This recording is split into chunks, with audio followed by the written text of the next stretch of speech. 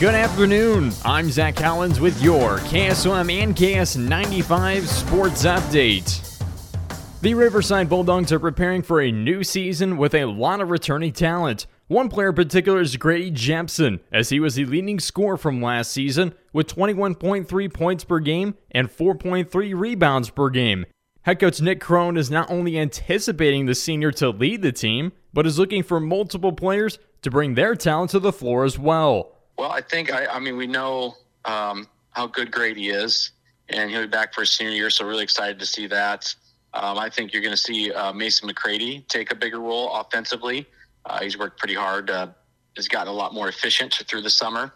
We'll call on him a little bit more with the loss. Aiden Bell and Aiden Salias picked up a lot of that slack last year. And then Garrett Huff will be getting extended minutes, and Kyler Reekins. So you'll kind of take some of that, maybe what Aiden provided, and you'll be distributing out over a lot of different areas, a lot of different players. So then also, we've had strong showings from Peyton Amdor, Cole Jepson, and Owen Fenner too this summer. They're incoming freshmen, so kind of a attack by committee with that. So pretty excited for potentially the depth we might have. Kind of excited to see us get going in kind of a real life game situation and kind of see where people kind of see how they perform.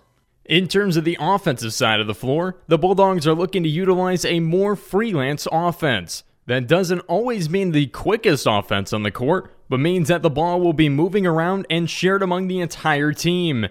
I go into each season kind of looking at a freelance type of offense where you coach them up a lot in practice, but in the game it's a lot more free flowing, kind of read and react type stuff. And then we also have a structure you think of, like we don't do flex, but like flex, and we'll have one of both. I hope not to get to the continuous one because usually that means we're kind of stagnant. So I think the other challenge will be, we have some new guys coming in. I think can hit some shots. I think they're going to get opportunities because I think, Grady is special enough. He's going to garner some, we're going to see some high pressure. He's going to see he might have people pick him up full court. He might have people double team him. You might have a box of one, triangle and two I've seen even a triangle and two on Grady or the two guard Grady. So we're going to have to be prepared for that. So yeah, that's kind of the areas there that I think offensively we'll be going. And we have a few set plays here and there to try to get spring some people free that we need to get shots. With Riverside this season, the team is not only working on utilizing Grady Jepson, but the entire senior class as well. He's really stepped up his game this summer. Being super vocal is not in his wheelhouse, but he has been. Him and Grady have done a good job to start the season. So, I really look to those two guys.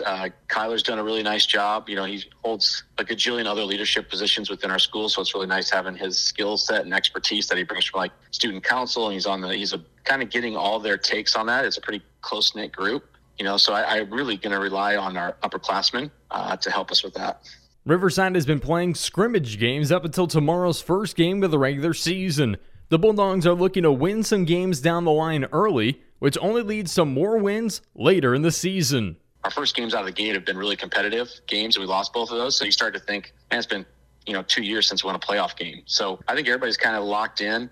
By the end of the season, we're improved enough where we can make a deep playoff run. That would be a goal. I know a lot of people say state, but we want to win some games in the postseason.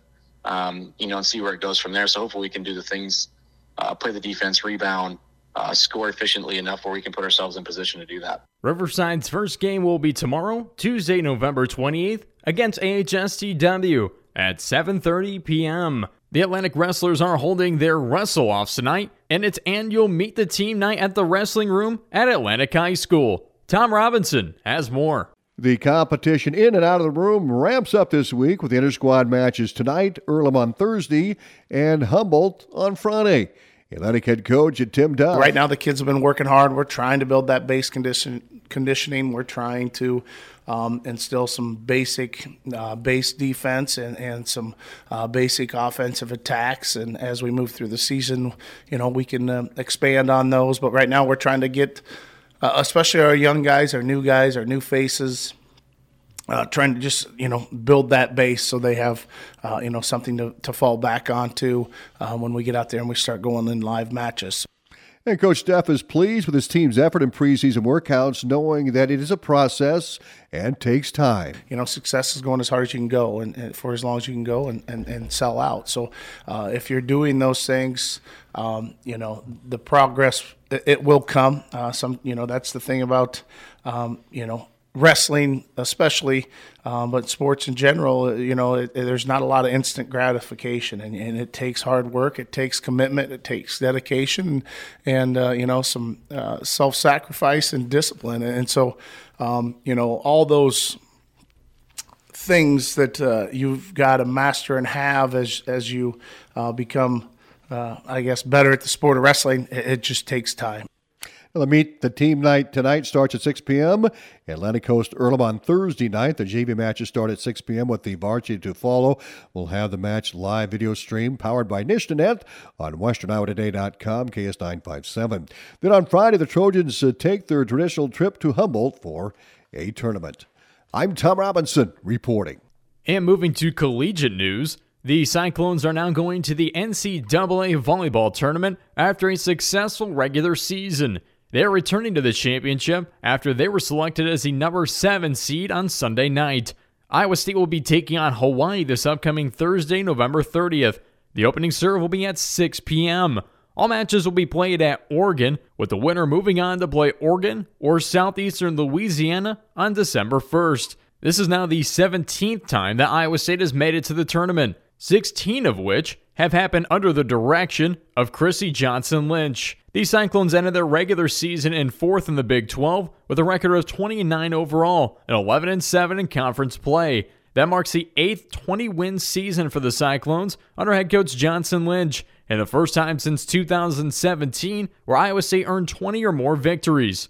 There are also a few players, including Nayeli Gonzalez and Maya Duckworth, that have earned over 300 total points this season. Gonzalez has 396 points, 336 kills, 46 blocks, and leads the team in serving aces with 32. Duckworth has 301 kills and 44 blocks this season. We can expect Iowa State to go deeper in the tournament. And moving from volleyball to basketball, the number 5 Iowa Hawkeyes get revenge on the number 16 Kansas State Wildcats after falling to them earlier this season.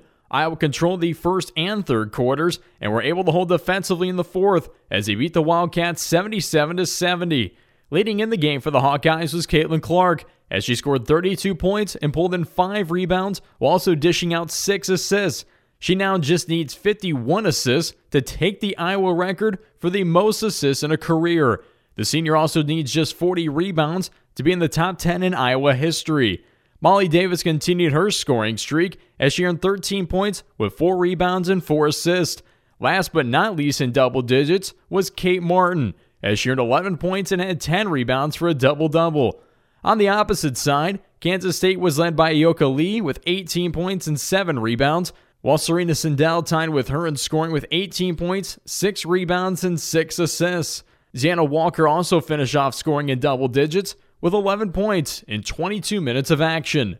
Iowa and Kansas State are now 2-2 in the last 4 games against one another. They are 1-1 when playing against one another this season, as Kansas State first earned the win over Iowa 65-58 earlier this year.